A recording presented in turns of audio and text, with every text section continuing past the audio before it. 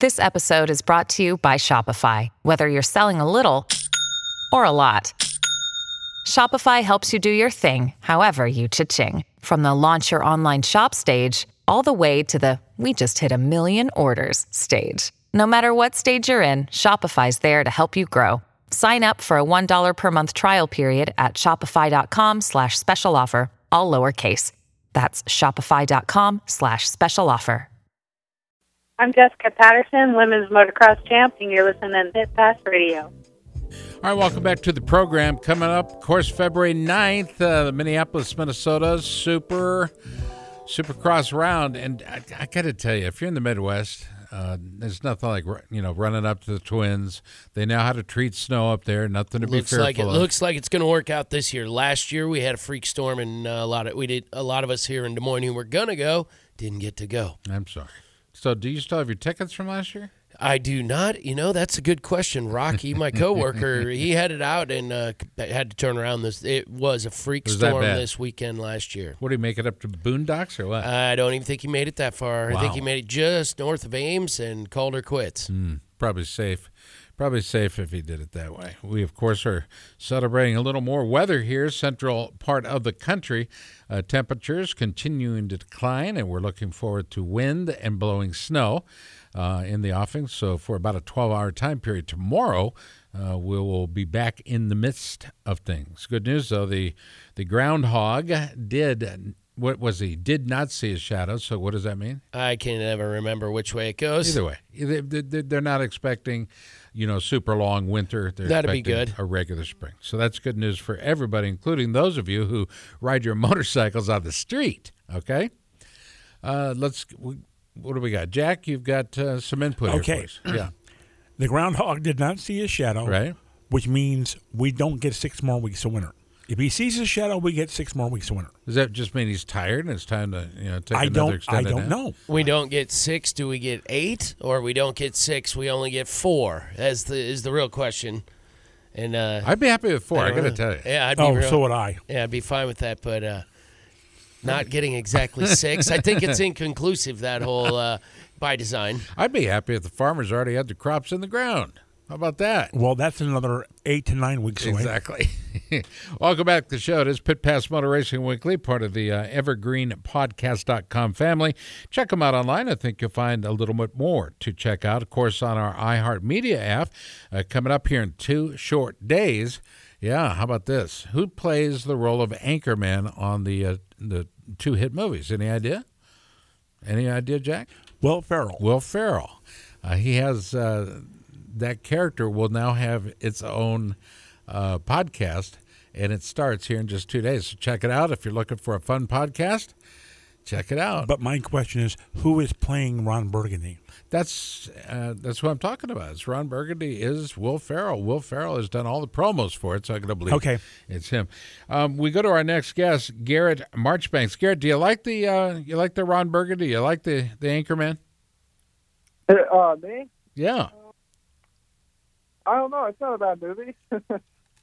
There's some parts of it I think are just funny. But can he hold it on through 52 weeks of podcasts? I don't know. Well, good out of you, Garrett, to bump up a little bit in the absence of one Jacob Hayes. So appreciate you joining the show. Thank you. How are you? Yeah, thank you. Thank you for having me. When do you head to Minneapolis? I don't do Minneapolis. That's all East Coast. So. Okay. It has just begun, and way to go into. Well, first of all, congratulations, Garrett, on a tremendous finish this past weekend in San Diego. Amen. And for you've really set the break off in good style. Both you and Cian Cerullo, 2 guys who really wanted to go finish strong, at least for this first part of the West Series. What's that change for you? Does it change anything? At the moment, basically just put my head down, getting some good training in with Ivan Tedesco. But racing part, it was a really good confidence booster for me to run with those dudes and even come from the pack that moto in the mud and take a second. So, yeah, right now it's been really good, and just moving on with that to the season. So the conditions were atrocious looking. I watched the race there from San Diego. It's already been a weird year for for racing in the Supercross Series, places that you just don't expect rain get completely drowned out. I mean, how difficult were the conditions there? They looked pretty terrible, and getting worse as the night went on. Oh, for sure, yeah. Like, I even had to go to the LCC that night, so that even tells you how hard it was. And I've always been a fan of the mud, so it didn't bother me too bad. So, but yeah, the night, or even from practice, I could just notice the track was getting worse, and the ruts were getting so deep by the 250 main event, so I couldn't even imagine what it was like for the 450s. But yeah, it was.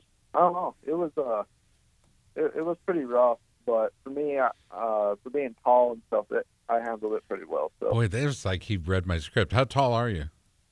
I want to say 6'1" or 6'2" now. 6'2"? Yeah. That's tall for a motocrosser. That's tall for anybody in the two-wheeled sport, quite literally. Yeah, I mean, as we all know, predominantly motorcycle racers, traditionally a little shorter than your average human being. You're the other way. Yep. So, yep. I saw a video of a gal. If she was 5 foot tall, I would be shocked. But she picked her bike up. She hipped it up off the stand. She was able to lean the bike into her. She was able to make sure it got started. And as it rolled forward, she climbed aboard her trusty steed, and off she went.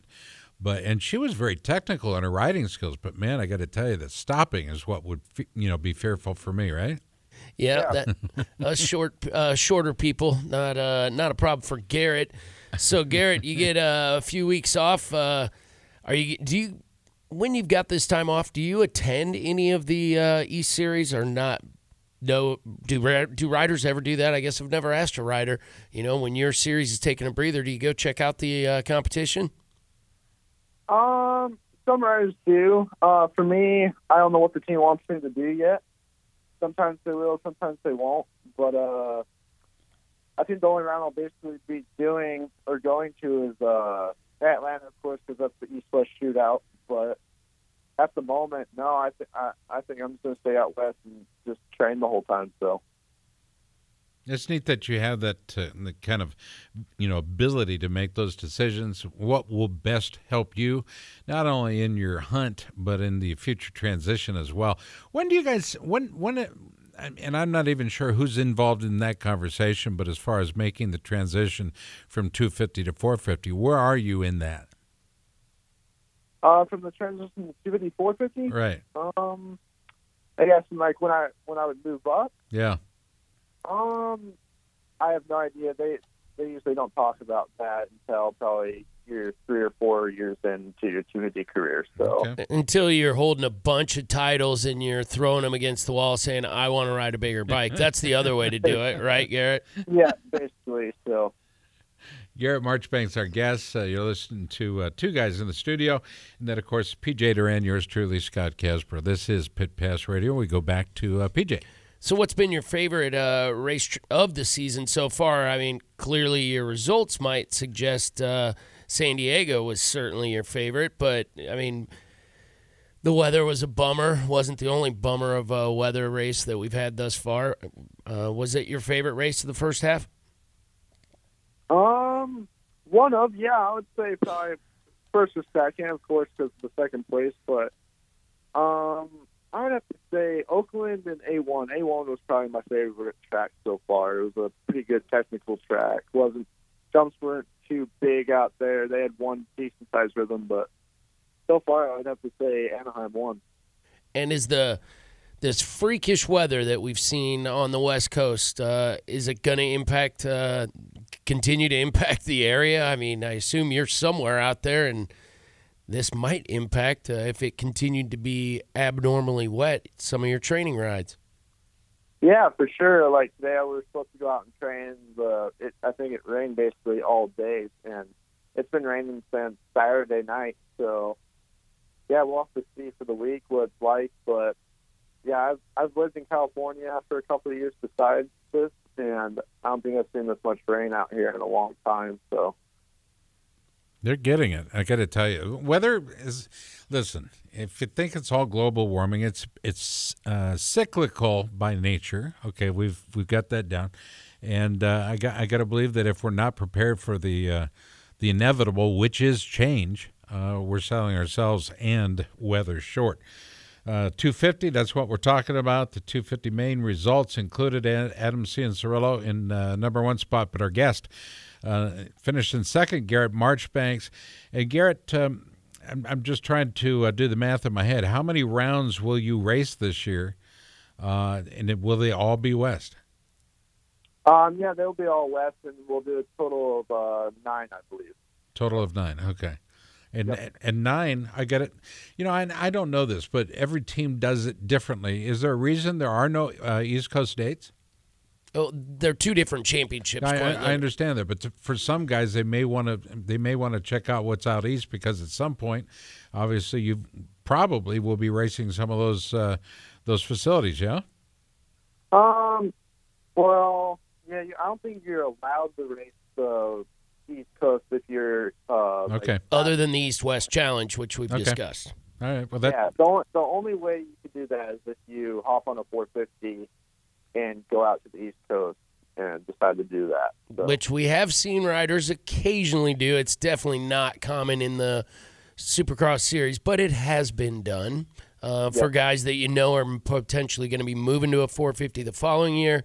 To answer your question, Scott, and that's where we've seen it. That's right, riders like Mookie back in the day when he was going to be going 450 for the first time, and he's not the only one. You might take advantage of whichever East or West you're not in on a 250. You go get a little trek time on a 450. No, baby.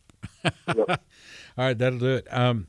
There is, I don't know if you were paying attention, but there was a game of football played over the weekend. Were you surprised by the finish, or did you even care? Well, I'm a Denver fan, so I wasn't really too serious into it, but I'm not a huge fan of the Patriots either, so I was really hoping the Rams were going to beat them, but I was kind of depressed for how that went. So, you know, it's interesting. We're seeing Supercross viewership going up. Arena Cross, the kick, Arena Cross participation, and those that are watching it either in attendance or the video broadcast. But football, for some reason, down 10. I think it was 10%. That's a significant drop from last year. And, you can't be a casual fan, and you did everything you were supposed to do. You had a West Coast team, and you had an East Coast team. In this case, the East Coast team, it was a snooze fest as far as I'm concerned. The best part about it, Gladys Knight and her rendition of the national anthem. I thought that was pretty cool, but other than that, there was no big surprises. Yeah. What are you doing for training out there, Garrett? I mean, clearly, as you said, the weather's might be standing on your pit pass for a minute, but do you get to go out and ride a bicycle? You do a lot of pedal training? Yeah, like you said, the rain is out today and for the past couple of days, so we can't really go road biking much, but we have the little stationary bikes inside, so I usually cycle about, 2 to 3 times a week, and gym another 2 to 3 times a week, so it varies on which one I decide to do during the week, so yeah, I think I work out about 4 to 5 times a week. So. That's solid. And you base out of the West. That's year round, I have to presume. Are you doing the outdoor motocross series as well? Yep. Yes, I am. And you don't change home base for one season or the other? Nope. I was last year in my rookie season in the outdoors, but I think we decided just to stay out here in California for the first couple rounds. So, well, partner, you're doing an outstanding job. You're a tremendous interview. We love talking with you, and keep up the good work. We'll have you back on again soon. Who do you want to thank as far as sponsors go? I'd like to thank Monster Energy, Kawasaki Pro Circuit, Scott, Fox, and Leah, and my agent Mike, my trainer Ivan, and mechanic Bobby and Coulter. So. Got to get online, get those people, the governing body, if you will, the people that make the decisions. Let's get you on the website, okay? All right, will do. do. Thank you. All right, man. Good job out of you. Got to take a quick time out. Waiting in the wings is Jacob Hayes. He'll be joining us coming up next on the program. Scott Casper with you, along with PJ Duran, Jack DeLeon, our producer on the program today. Best of luck as far as rehabbing, and that's going out to Leanne. I know she's not feeling well, so our prayers go with her. And, of course, Tony Wink on location, and I believe where is he, down near Baja? I believe he is two-wheeling Baja. Yes, he is. Right. Well, stay tuned. More Pit Pass around the corner. Jacob Hayes is waiting in the pits. He's next. Stay tuned.